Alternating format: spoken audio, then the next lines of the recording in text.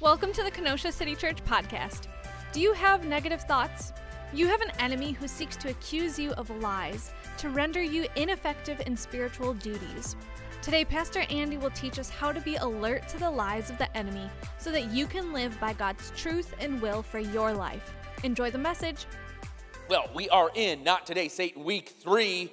And are you ready to talk about I believe, one of the biggest characteristics that gets in our head today? Are we ready to talk about that, about how to disarm his accusations in your head? Do you ever get just voices in your head that begin to shout against you, that begin to kind of go against everything that you're doing? Am I resonating, right? Or do you just have positive voices in your head, right? Is it just kind of a nice, positive voice? You can do it. No, you know what I'm talking about. You wake up, you don't want to get out of bed, and you begin to hear all these things that are wrong with you, maybe the things that you've heard against you from somebody else, and it all rattles in your brain. That's what we're going to talk about today. And someone asked, are we talking about Satan because it's October and it's a lead up to Halloween? That may have been part of our thinking. I don't know. We pray up on what to speak about. But I believe that this is a season that really we should lean in and say, okay, how are we to be aware of what the enemy may be doing in our life? October is a season of people that get spooky. It's also a season of the World Series. Anybody watch baseball in here? Anybody watch the World Series? I want to actually see a hand raise here if you watch the World Series. Anybody? That's more than what I thought, okay? I used to watch the World Series every year. It was the granddaddy of all sports finales. Now I'm lucky if I watch one game. I don't even know who's in it this year. Is it the Phillies and Houston Astros? Okay, all right. So I don't have any stake with any of those teams, so I guess go Astros? I don't know. But I loved baseball growing up. I actually loved playing it. I wasn't any good at it, okay? I was actually pretty awful at it. I wanted to be a baseball player just like any other kid my age growing up. But in playing baseball, I went into this phenomena called a slump. If you watch baseball, a slump is the odd phenomena where a hitter is really hot in the sense that he's hitting the ball and he's being very he's getting on base often, and then all of a sudden he can't hit the ball. And it's not that he can't hit the ball, he is striking out at each and every at bat. And when a batter went from being good to being bad, it's called he's in a slump. And so I was in a major league slump when I was playing as a kid. I no matter what, when I was in this season of slump, I struck out. I was so bad during the slump, I went a whole month without hitting the ball and even getting on base. In fact, at this point, not only was I hearing jeers from the opposing team, but I was hearing jeers and name calling from my own team. And as a kid, that gets in your head. It begins to mess with you quite a bit.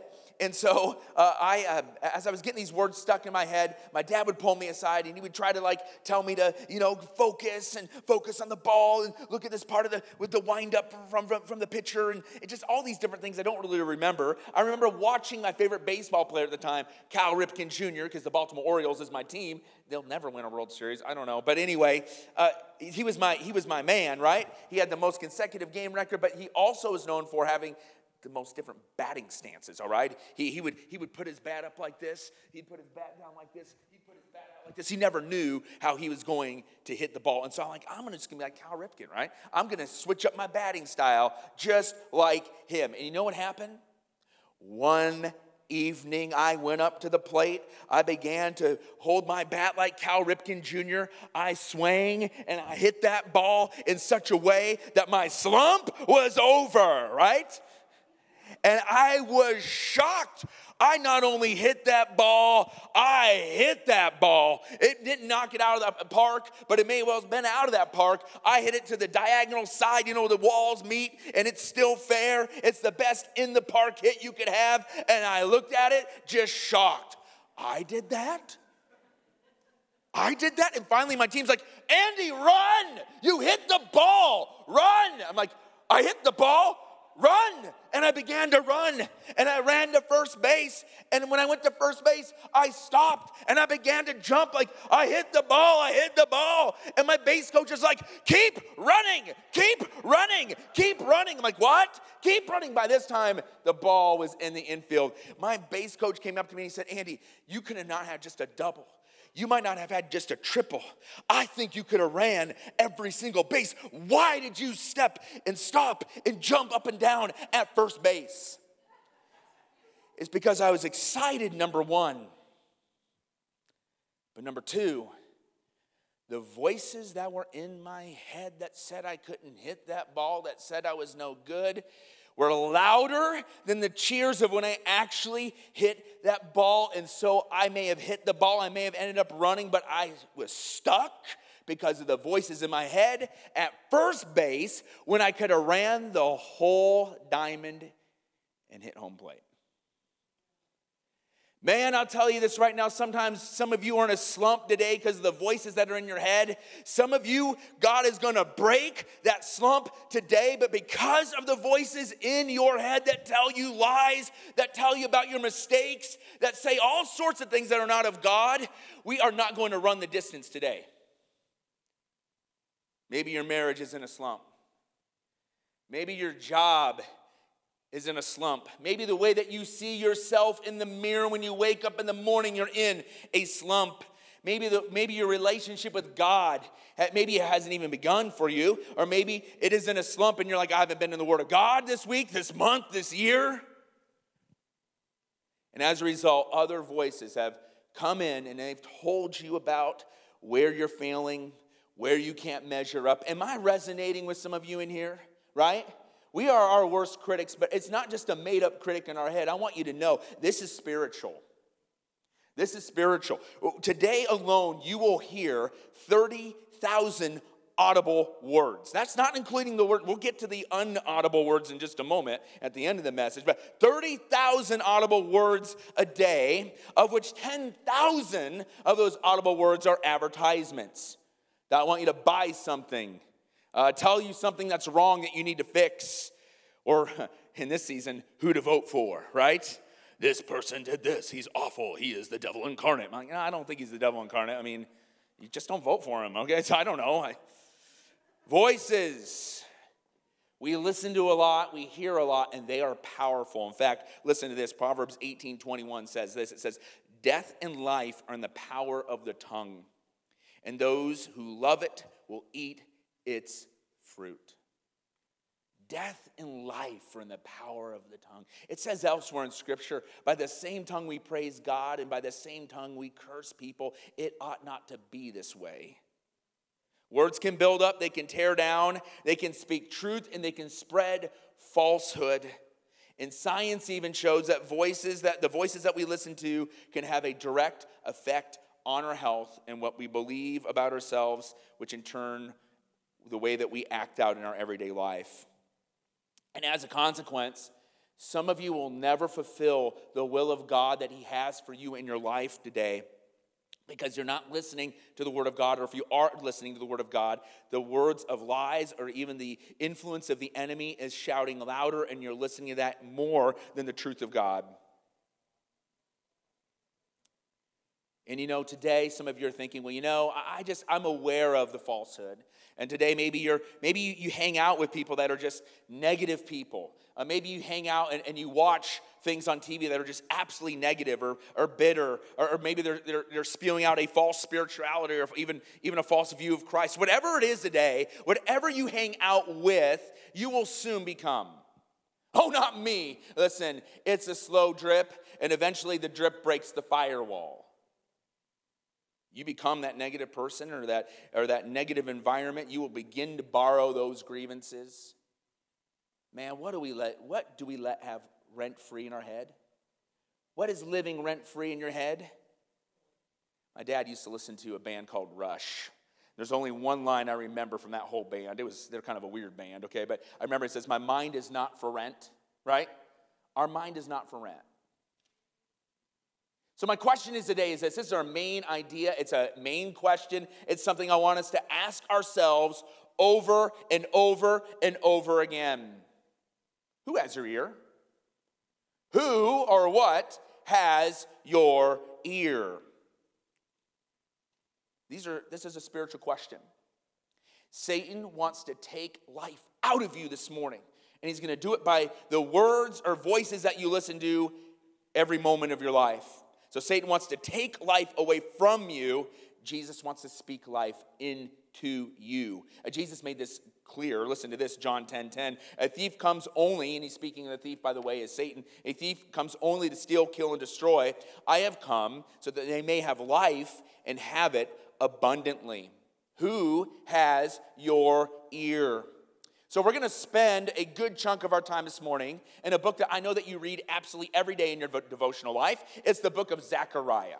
All right, we're going to be in the book of Zechariah chapter 3. If you don't know where that's at, that's okay. It's towards the end of the Old Testament. Just go to the table of contents. Nobody's judging you if you're in your physical Bible. Or if you're on the digital Bible, just look for Zechariah towards the end of the Old Testament. Press it and go to chapter 3, all right? We're going to be in Zechariah chapter 3, verse 1. And as you turn there, let me give you some background about this book. Zechariah was a prophet, and he was writing to the people of God. In fact, most of the end books of the Old Testament are written from prophets. They would hear from God. They would write it down. It would be a message not only for Israel, but a message for you and I today. Zechariah was writing to the people of Israel who had been exiled from their homeland. They have been destroyed through war. In fact, God sent Israel and Judah into exile for being disobedient to his ways. And through this exile, many were killed, some were sold to slavery, and their temple in Jerusalem had been decimated. But yet a breakthrough occurred, and King Cyrus of Persia, which is modern-day Iran, this is where Israel was being held captive, allowed the people of Israel to go back home and rebuild their temple. That's a miracle. And so a number of people from Israel that were originally from Israel went back to Jerusalem to begin to rebuild their temple. But God reminded them through the prophet Zechariah, be faithful, be faithful. Stay on course. So we see this in Zechariah chapter 1, verse 4. Do not be like your ancestors. The earlier prophets proclaimed to them, this is what the Lord of armies says. Turn from your evil ways and your evil deeds. But they did not listen. There it is, listening. What are you listening to? But they did not listen or pay attention to me. And this is the Lord's declaration. Where are your ancestors now? Woo, boy. And do the prophets live forever? But didn't my words and my statutes that I command my servants, the prophets, overtake your ancestors? You see, Israel was in exile because they didn't listen to the voice of God. They listened to other voices, the voices of culture around them. They listened to the voices that were perhaps even demonic. They listened to the voices of people that were going to be disobedient from the statutes of God. And as a result, their nation fell. And now God is giving them an opportunity to lay the groundwork for a new temple and have a fresh start. And Satan was going to do whatever he could do to make sure this generation of the people of Israel would be like their ancestors. He was going to do whatever he could to stop the forward advancing movement of God in their lives. And make no mistake, that's what he's doing in your life right now. He wants to see the forward movement, the advancement of God in your life to stop. He wants to see you in a rut. He wants to see your family in your rut. He wants to see your kids wayward from Christ. He wants to destroy you, but I want to give you an encouragement. I'm going to give you a spoiler alert. If you're in Christ and following Christ, he is stronger than any attack of the enemy. And yet we will see Satan wants nothing to do with this temple that's going to be rebuilt. Zechariah contains 8 visions. And in Zechariah chapter 3, we see a 4th vision, and this is the one we're going to focus on this morning, where Satan is literally opposing the people of God. He's opposing God's people in front of God himself. This is a unique scene. Zechariah chapter 3, verse 1. Then he showed me the high priest Joshua standing before the angel of the Lord with Satan standing at his right side to accuse him. This is an interesting vision. This vision is specifically a courtroom. And in this courtroom, you have Joshua, who would later on be the high priest of this temple that's going to be rebuilt. And we actually see Joshua standing before the judge who is the angel of the Lord. Now, the angel of the Lord is a very key term if you're reading the Old Testament.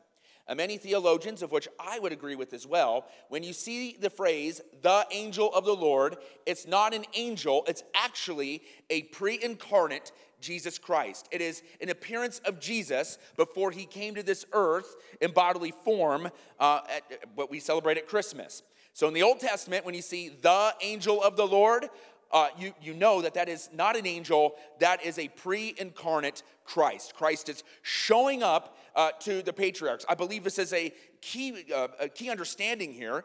People were able to see the Messiah that had not yet come through these Christophanies, is what they call them, a pre-incarnate vision of Christ. And so you see here, Joshua standing before the angel of the Lord, with Satan standing on his right side to accuse him.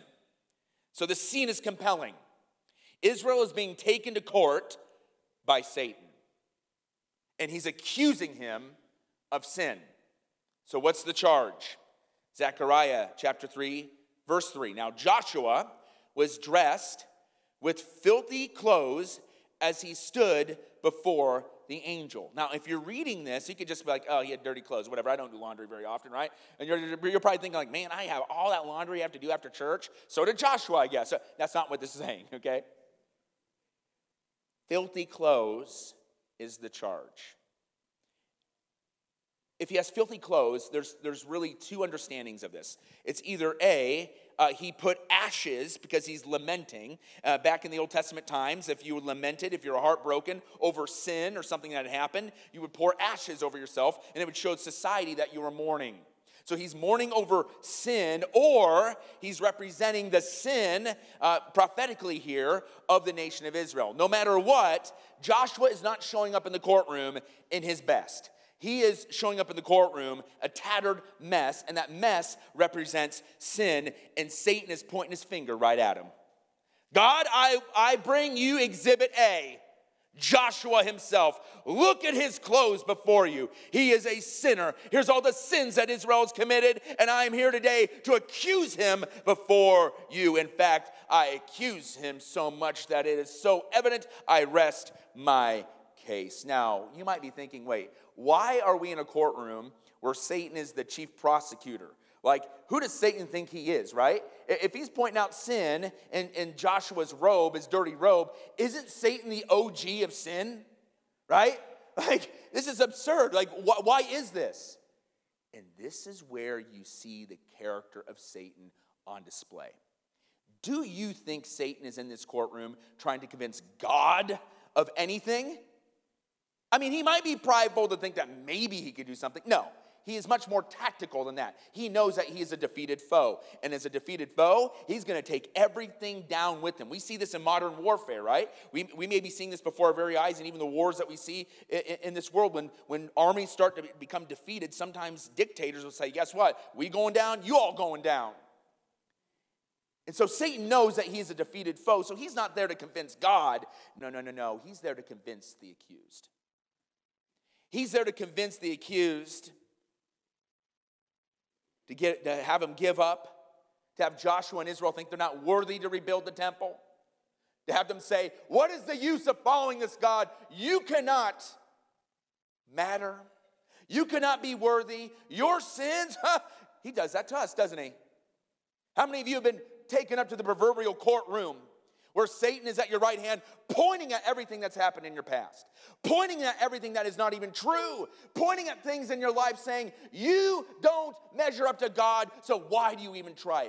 There is his tactic. This is the reason why Satan is even trying to accuse Joshua before God. He's not there to convince God. He's there to deflate Israel. Satan's an accuser. The Old Testament word for accuser, as we see here in Zechariah, it comes from the Hebrew word that means to stand opposed and to attack. So this isn't just something like, I'm opposed to that.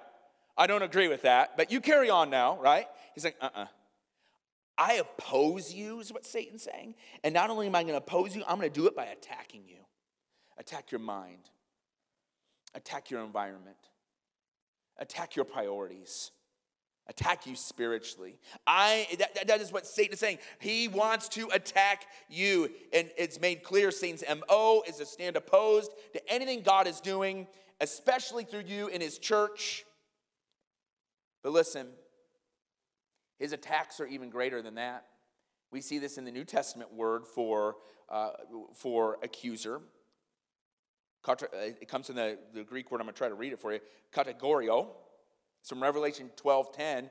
Revelation 12:10, we read this in our Revelation series. This is where Satan is actually defeated. He is defeated. But when he's being defeated, there's a descriptor that is attached to Satan's name that I think is worth noting this morning. Revelation 12:10. Then I heard a loud voice in heaven say that salvation and the power and the kingdom of our God and the authority of his Christ have now come. I love that because when you're being attacked, know who is greater, right? But listen to this. This is what I want us to focus on. Because the accuser of our brothers and sisters who accuses them before our God day and night has been thrown down. Oh, let's just focus on that. He's going to be thrown down. When he's screaming at you, know he's defeated. But I want you to know, until this happens, this is future, he's running amok right now. And when he's running amok, that means that he is accusing you, brothers and sisters. That means followers of Christ. He's accusing you, what, once a day? At noon? When he checks in, right? When he texts? No, day and night. Day and night. Before whom? He's doing exactly what he did to Joshua in the book of Zechariah. He's accusing you in the proverbial courtroom. And this word, that kategorio, it means charges before a judge. This word accuser. Charges before a judge or an extrajudicial accusation. You see, Satan knows he's not going to convince God. So what he does, and this Greek word really brings this out, is that he will become a extrajudicial accuser. What's that mean? He doesn't care what God thinks. He wants to convince you. He wants to convince society. He's going to go to the court of public opinion. And so the usage of this word not only stands opposed to things of God and attacks, but he is going to go about it in an extrajudicial way. He's going to go to the court of public opinion and lie. Who has your ear? Why does that thing or does that person have your ear this morning? So today we're going to look at 3 tactics that break the cycles of the enemy's accusations against you this morning. So if you haven't taken notes yet, pull out that pen or pull out your phone. Let's start taking notes because I'm going to give you 3, all right? I'm going to give you 3 things, the way to break the cycle of accusation in your life, all right? And the first one is this: be ready every day. Not just be ready on Sunday, not just be ready on Saturday night because you know you're going into Sunday. Be ready on Monday, right, when you go to work. Be ready on Tuesday. Be ready on Wednesday when you're like, man, this week is just dragging. Be ready when you're ready to go home from work. Be ready when you're going to school. Be ready on Friday night and someone said, you need to come to this party. Be ready when you know that when you're around that certain person, you compromise. Be ready every day. 1 Peter 5:8 says this: be sober-minded, be alert. Your adversary, the devil, is prowling around like a roaring lion, looking for anyone he can devour. And 2 weeks ago, Pastor Ben, he mentioned a lion prowling around. He mentioned my cat. You know what my cat did last night? I'm struggle busting this morning here, guys, all right? I walked into church with a little bit of a bad attitude this morning because of what my cat did. He knocked over a soda can last night, and he decided that he wanted to play, and he knocked over the soda can, and it put a little hole in it, so it was spraying out soda, and then he decided he was going to kick it all around the kitchen. So I get up this morning, right, to just spend some time with the Lord, right, and I'm stepping in sticky stuff. I'm like, what is going on here? And I realized it was a cherry soda, so it was red, and it just looked like a massacre all over my kitchen. Yeah, lions prowl around. They cause trouble, okay? And they look for anything to trip up your day. But it's not just a household cat, right? No. It's a lion. A lion. In fact, our team went to South Africa in June, and we went to a lion park. I've mentioned this. In fact, let's go and put up one of these beautiful, look at that. Isn't that wonderful, right? That's what's prowling around looking to devour you, right? But these lions were rescued from circuses from all around Europe. And the reason why we were staying here is it was just cheap lodging, really. But they happen to have a lion park next to it. And so they're like, hey, would you like to watch the lions be fed for the next few days? Yeah, right? So they put us in this little vehicle, this safari vehicle. We got to watch. They don't usually do this, so this was like a privilege. They would put this big, stinking piece of meat, right? Meat that would probably last a household, probably a couple months. They'd put it in the cage, and you think, what do you think that lion did? Thank you. Right? Well, let me just savor this a little bit, all right? I know. Right? No, they just jumped on that thing and ripped it apart. And this passage right here immediately came to mind. I realized, whoa, Satan's a lion in this picture. And when we decide to walk with the lies, when we decide to not walk with the Lord, we are going in the lion cage, laying down and say, eat me, right? Just devour me, right? And they devour that meat just like they rip it to pieces. They rip the ligaments off the meat. It's disgusting, but it's powerful. And I realize the enemy is looking not just to hurt you. He's looking to destroy you and devour you to nothing. And so therefore, we're told to be sober-minded, be alert. Be alert. Be awake. That sobriety is really important, by the way. I'll say this. We're living in a society here where sobriety just isn't a thing anymore. We're like, yeah, whatever. It's like, it just getting drunk, getting high, all this stuff. It doesn't really matter in the comfort of your own home. It matters to God. All right? And the reason being, and this is lost in today's teaching, I believe, in the church, but witchcraft I'm going to get made fun of by some people on this, I'm sure. Like, oh, that's archaic. I'm just going to say it. All right? So, but witchcraft, the word for witchcraft in the original is pharmaceuticos, is where we get pharmacy. The reason why witchcraft is banned in Scripture is because they would often take drugs when they were doing witchcraft in the Old Testament, and in New Testament, and they would open up their hearts to demonic things. Well, guess what? You might not call it witchcraft today, but like when you get drunk or when you get high, you're basically pharmaceuticosing yourself to a way to where you're opening yourself up to where you're inebriated, the faculties are lowered, and you're allowing anything to come in, right? When you've seen a drunk person, they just start spouting out, oh boy, they're going to regret that one. It's because their faculties are down. But just know this isn't just a bad judgment, it's spiritual. And it's not spiritual like you should try, man, because you'll love Jesus more. That's not Jesus, right? And so we need to be sober. I had to say this because our society just isn't honoring it. And I know that some of us here today, we might be struggling with that. You've come to the right place because, listen, we're not perfect people. We're people made new in Christ. And if you keep on falling off that wagon, get back on that wagon again, okay? Don't let Satan say, I can't believe you did that again. Be sober. But sober isn't just about drugs. It's about not being filled with bitterness, not being filled with envy, not being filled with having your attention on the wrong thing. Be sober-minded. Be alert because the enemy is prowling around ready to devour you. Now, I've mentioned this before. Allison and I, we love to camp. And one of the places we go often is Alaska. And there was a particular evening where a gigantic bear came in. There's been a number of times now, but in this time, a gigantic bear came into our camp, and I got everybody up. I began to hit our horn. Our air horn. We began to have our bear spray out. We clumped together and tried to look bigger than the bear. But in the corner of my eye, there's this brother and sister that are on our trip, and this sister is literally trying to shake her brother awake. He's like, get up, you're sleeping, there's a bear, get up. And finally she realized, I'm causing more attention here, I'm just gonna let him sleep. And so she joined the fray to go after the bear and and the bear ended up leaving. But I just realized that dude slept through this entire bear encounter. He had no clue it happened the next morning. He was like, just kind of smiling, he was in his one-person tent, and he couldn't wake up. And when I read this passage again, I realize, you know what? For a lot of us, that's us. The thing is, he definitely could have been in danger. He didn't know it. He was resting and he was calm and he was at peace. Listen, church, you need to know this. You have an enemy that is prowling around, and we need to be alert. We need to be sober-minded about it, and we need to know that he wants nothing more than to destroy you. But when your eyes are on the Lord, you can be assured to this. The Spirit will be in full control of your senses. When you are following Jesus Christ, when you're reading his word, when you're allowing to be filled with the Holy Spirit, you realize your circumstances, what's going on. You realize when your emotions are out of bounds. You know when your enemy is attacking your mind. You know when things are not of the Lord in the situations that you're in. And when you want to respond with gossip or hurt or insecurity, you allow the Spirit of God to overtake those situations. The Spirit of God is stronger than any attack. And that's why not only do you need to be aware of it, you need to be leaning into the one who actually can throw an attack against you. So,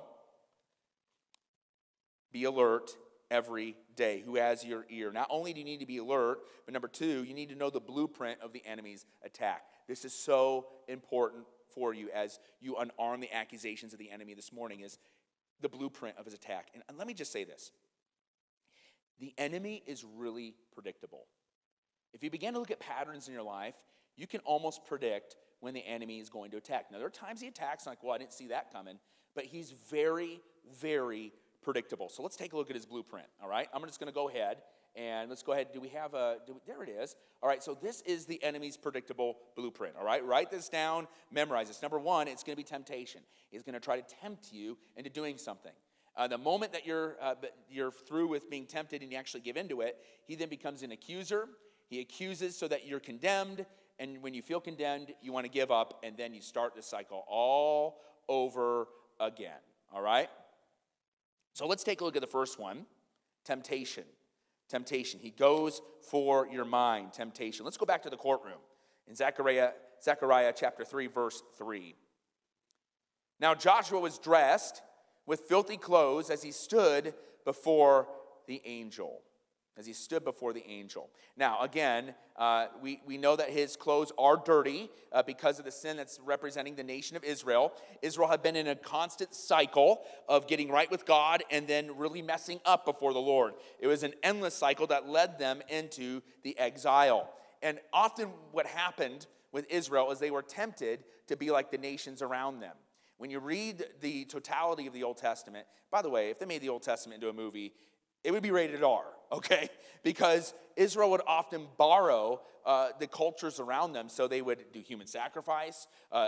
Israel would borrow the sexual ethics of the world around them, going into prostitutes or having multiple spouses. That didn't come from God. That came from cultures around them. And so they would take on all these customs and all these ways of culture around them, and they would drift far from God, and God would give them into their sin. They'd go into exile, they'd get right with God, they'd have a good season, then they'd have a bad season over and over and over again.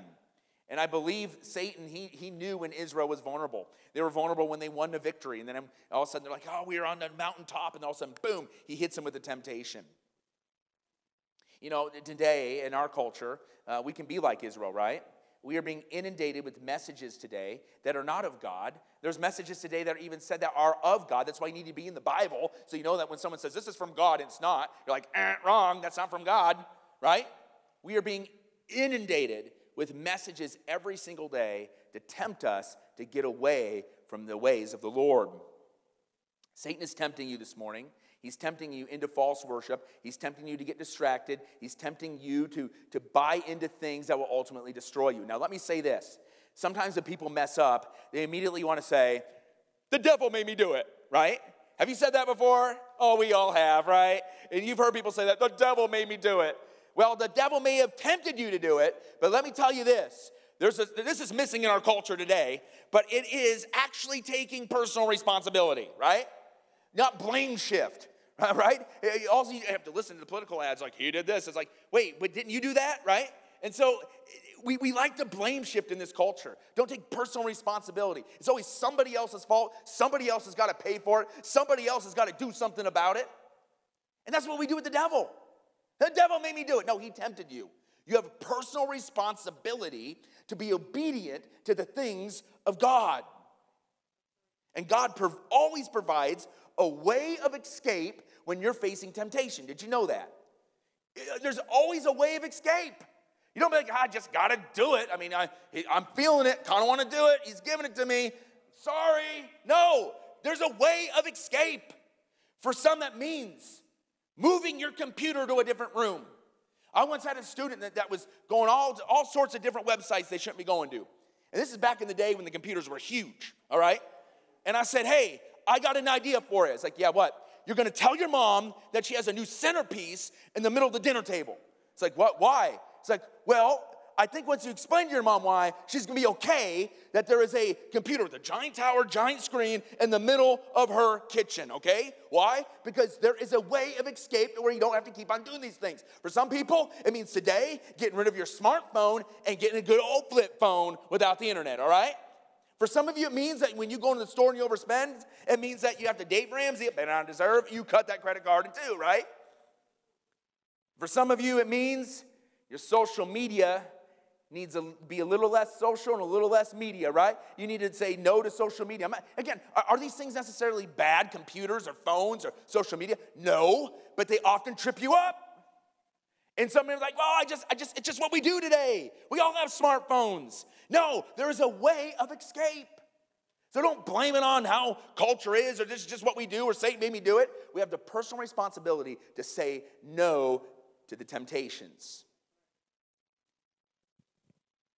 To Israel, it seemed like everybody was doing it. Man, and we know it's God's way. We know we're God's people, but everybody's doing it. The enemy was luring Israel. He's luring our culture, and he's luring you today. He's luring all of us. Why? Because we see in John 8:44, Jesus says, you are the father of the devil. You want to carry out your father's desires. He was a murderer from the beginning and does not stand in truth because there is no truth in him. When he tells a lie, he speaks from his own nature because he's a liar and the father of lies. Jesus, by the way, is talking to the Pharisees here, right? When I first read this, I'm like, oh, he's talking about Satan. No, he's talking about the Pharisees, the religious authorities who are pushing forth their self-righteous narrative. And they wanted their narrative and people to believe that Jesus was a lawbreaker. And listen, their narrative was working. People were believing that Jesus was this lawbreaker and that that Jesus was somehow the father and the spawn of Satan. And so what do you think Jesus did? Well, I know that nice little,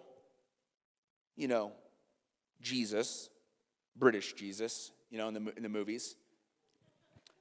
Peace be with you, Pharisees. I am not he who you say I am. Peace be with you. Now, there's times that Jesus did do that, but let me remind you what he said right here. You are the father of the devil. Huh? So he basically called them, you're the kids of the devil. Why? Because you are repeating his lies. You see, sometimes we think Jesus is just all nice. No. He hit this lie head on. The father of lies. And know this is what we can learn from this passage. We cannot flirt with the enemy's falsehood ever. The moment we begin to walk down the path of like, well, to God, does it really matter to God? Did God really say that? What does it really matter? We've already lost. We cannot flirt with the enemy's lies because he's a liar and the father of lies. 2 Corinthians 11:3 says this, but I fear that as the serpent deceived Eve by his cunning, your minds may be seduced from a sincere and pure devotion to Christ. You see, Paul was so worried in the Corinth church that they were going to be listening to the lies of the culture. He was like, listen, I am afraid, just like Eve, just like anybody else that's preceded you, that if you begin to listen to these lies for a second, that your pure devotion towards Christ, you're going to be seduced. Now, this word seduced, and the enemy is trying to seduce your mind this morning to think thoughts that are false, to act a way that's contrary to Christ. Seduce or seduction means to be led astray, and we often have a connotation today, a sexual connotation to that, but it has a much broader connotation in the Greek. It means to anything to take you away from God, anything. And Satan is putting on the charm this morning. He's sending out the vibe. He's even sounding slightly biblical to corrupt your thinking. We have to be Bible Christians, church. We have to be Spirit-filled Christians, church. We have to be people that are less about ourselves and less about our thoughts and more Jesus. So what are you most tempted with this morning? He will make you think about temptation over and over and over again. And then he'll have you overthink it to where you feel not confident in the things of God. And you begin to kind of lean into his lies. And he loves to get in your head. The devil loves to cheer you on. When you're being tempted, he's like, do it, do it, do it. Everyone's doing it. Have it now. Buy it now. Satan is your number one cheerleader when he's tempting you. But here's the zag. When you give in to his temptation, he's not there at the finish line with the high fives, like, ha ha, you did it. He's like, do it, you do it. And he's like, what did you do? I can't believe you did that. You did that? How could you? And as you can see in the cycle, you move from temptation. You move from temptation to accusation. To accusation. And accusation goes right for your identity. How could you do that? And when you enter this part of the cycle, the enemy is in his prime. This is what he's made for. He will expose the very sin he was tempting you with. He will twist good things and call them bad and accuse you, and he'll bring up your past, and he'll take you to the proverbial court in your head, right in front of the judge, and he'll become the judge, jury, and executioner himself. And he'll drown out the truth of God with his lies. I went to a pretty strict Bible college in Iowa. I'm thankful for my time there. But they had some interesting rules back in the day. They don't have these rules anymore. I think they realized they were wacky. But anyway, one of them was this. I had to wear a three-piece suit when I went to class. And then during the day, I had to just wear campus campus clothes, and which means no shorts, collared shirt, that type of thing. And if you went off campus, then you could wear shorts. Woohoo, right? So I went home for a day, and I wore shorts. It was like 70 degrees. I was like, I didn't stand on campus. I'm going off campus. I can wear shorts, right? Living the life, right?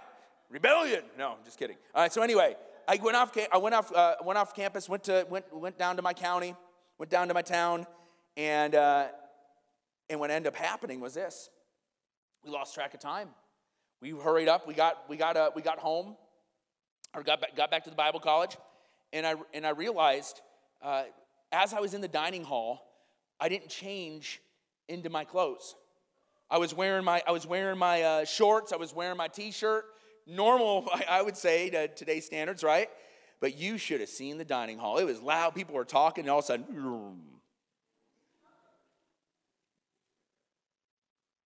can I sit there?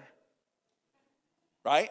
Oh man, the RA, he showed up with his little fine book. I got fined like $15, and then I had to go to the dean's office. I had to explain, I'm so sorry. And it was in that one day before me seeing the dean for wearing shorts in the dining hall, I had to think, like, am I going to get kicked out of Bible college? And if I get kicked out of Bible college, like, can I even be a pastor? And it's amazing how silly that sounds for wearing shorts in a dining hall. You begin to question even your calling. But you know what? I bring that up because there's trivial things the enemy will have you question if you're even a child of God, and you know the deep things that have happened in your life, the deep things that you're insecure in your life, and he's doing it right now. He's saying, how could you ever be used by God? How could you ever even pass a card out on Monday night because, God can't use you? Those are lies from the enemy. Lies. He's accusing you when God is saying he's for you. Prophet Isaiah reminds us in Isaiah 54:17. Let's drink this in, church. Let's do it. Isaiah 54:17. No weapon formed against you will succeed, and you will refute any accusation raised against you in court. This is the heritage of the Lord's servants, and their vindication is, listen to this. The vindication is from me. That's what God says. Satan stands to accuse you. But know that in Christ, you have an advocate. If you're in Christ, there is no condemnation for those who are in Christ Jesus. Satan wants you to hear his accusation, but Jesus Christ is saying he is standing to be your advocate this morning. Satan wants to accuse you. Why? Because ultimately, he wants you to feel condemned. That's just to give up. So in that next part of the cycle is condemnation. Satan's aim is for you to give up. He wants you to listen to his lies, give into his lies. He'll accuse you of failing just so that you will give up altogether. and thus commences a downward spiral where you can go through the cycle over and over and over. You give up, you're tempted, he accuses you, you feel condemned, you give up, and you just become more and more defeated in life. How many of you are riding that merry-go-round this morning of the enemy's temptation, accusation, condemnation? You give up. Look, you know the promise that Jesus said, come to me who are weary, and I'll give you what? Rest. But the enemy says, hey, drink this. Nobody's looking. Smoke this. Nobody's looking. Hey, go to this place. No one's looking. Buy this because nobody's looking. I can't believe you watched that. You did it? I can't believe you drank that or smoked that. I can't believe you went there. I can't believe you spent your money on that. Really? Do you know who you are? You're supposed to be a Christian. Do you know who you are? You're fake. You're that fake Christian everybody talks about. There's no way you can recover. You're going to go to church? You're going to go serve in church this morning? You're going to sing in church? No. You need to sit down in your seat and look miserable because you're going to be fake. Otherwise, you better not think any of those points this morning are for you because you did all those things. That's what the enemy is all about. He wants you to think that none of this is for you, but the word of God is for you. When you come in brokenhearted and the worship is blaring, you got the freedom to sing and say, God, it's not me who's going to vindicate myself. You are the vindicator.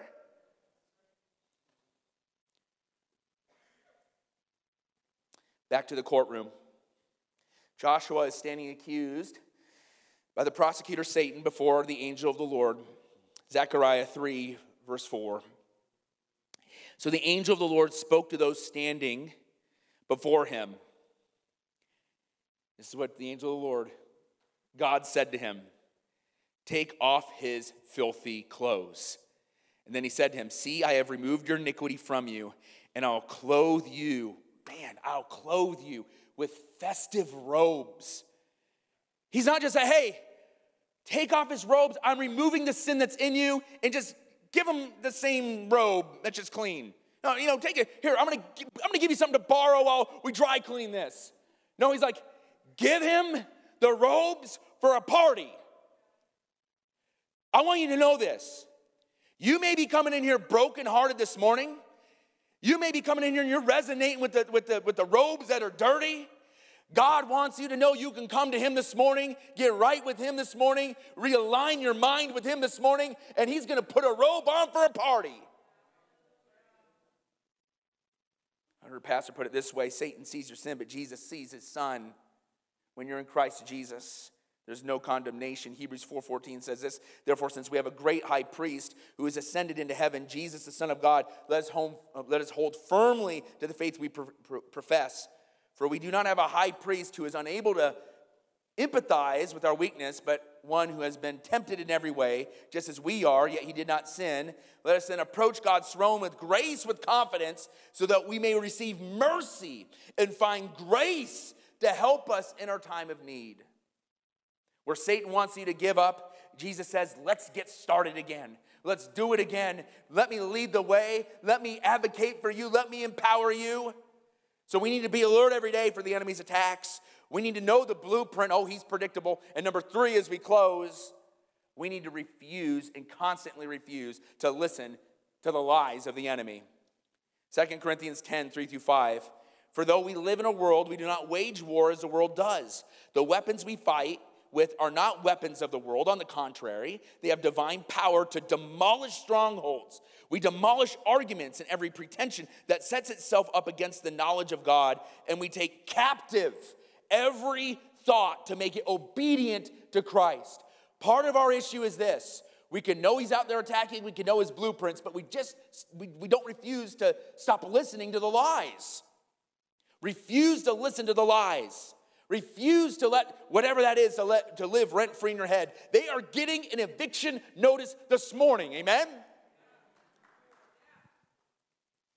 Years ago, I remember this kid. He was in a reading class, and this is back in the day when teachers could say, these still weren't good teachers in the day. They were really great teachers, and there was teachers that could get away with things I don't think they get away with anymore. But I remember I was in a reading class once, and this kid he just couldn't read.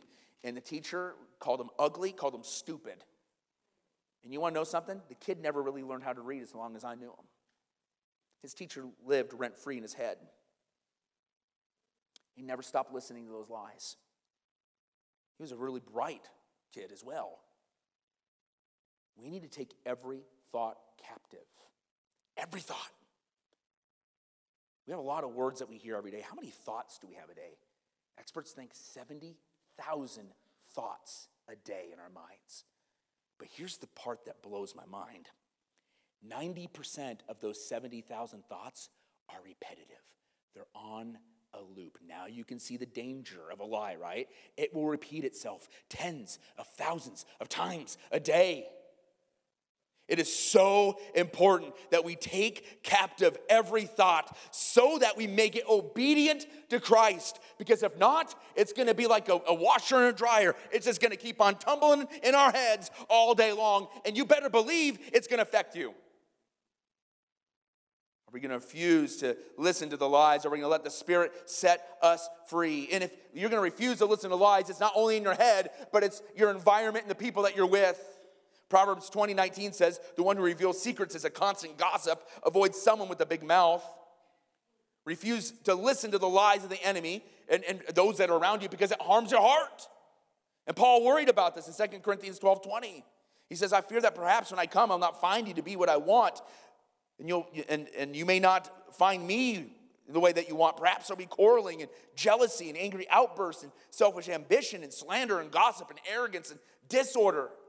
The key to this is if we want order, we want Spirit-led order, that sometimes the Spirit gets chaotic, I get it, but Spirit-led order and not the chaos of the world, stop listening to the lies of the enemy. Who are you listening to? Here's our take home, and then we're going to pray, worship and pray. Who do you need to stop listening to? Maybe that's a podcast, maybe that's a show, maybe that's a person. Maybe it's an environment. Again, you might not be contributing, but if you're listening, you're actually passively contributing. A gossip will not continue to gossip if they have no audience. Number 2, what lie do you need to stop entertaining in your head, specifically about yourself? And if you don't know it's a lie, talk to a trusted somebody that loves Jesus. Talk to them about it, okay? Number 3, where does Satan have a stronghold in your life? Where are you in this endless cycle of temptation and accusation and condemnation, and you just give up? You can end that cycle today. The Spirit of God wants to meet you exactly where you're at to break that cycle and stronghold today. You might not be perfect. You might fall off that wagon a couple more times with whatever that is, but I want you to know Jesus will be there to pick you back up and move you forward. What is it? Name it today. Name it today. So, Father, we love you and we thank you that you are indeed the God of mercy, that you break the cycle of temptation, accusation, condemnation, and just giving up. God, thank you that you're for us and not against us. And Lord, I pray everybody in this room now would submit to your ways, that they would follow you with every area of their life. Lord, I just pray that you would identify a lie that someone believes about themselves. God, I pray you break it in two. God, I pray that the words that come out of our mouths will be building up and they would build people up. Father, I pray in this room now that whatever that stronghold Satan has in a particular life in this room, today you would break that cycle. So you break that cycle against pornography. You break that cycle against alcohol or drugs. You break that cycle against anger. You break that cycle against pain pills. You break that cycle against rehearsing failures of your past. You break that cycle of jumping from relationship to relationship.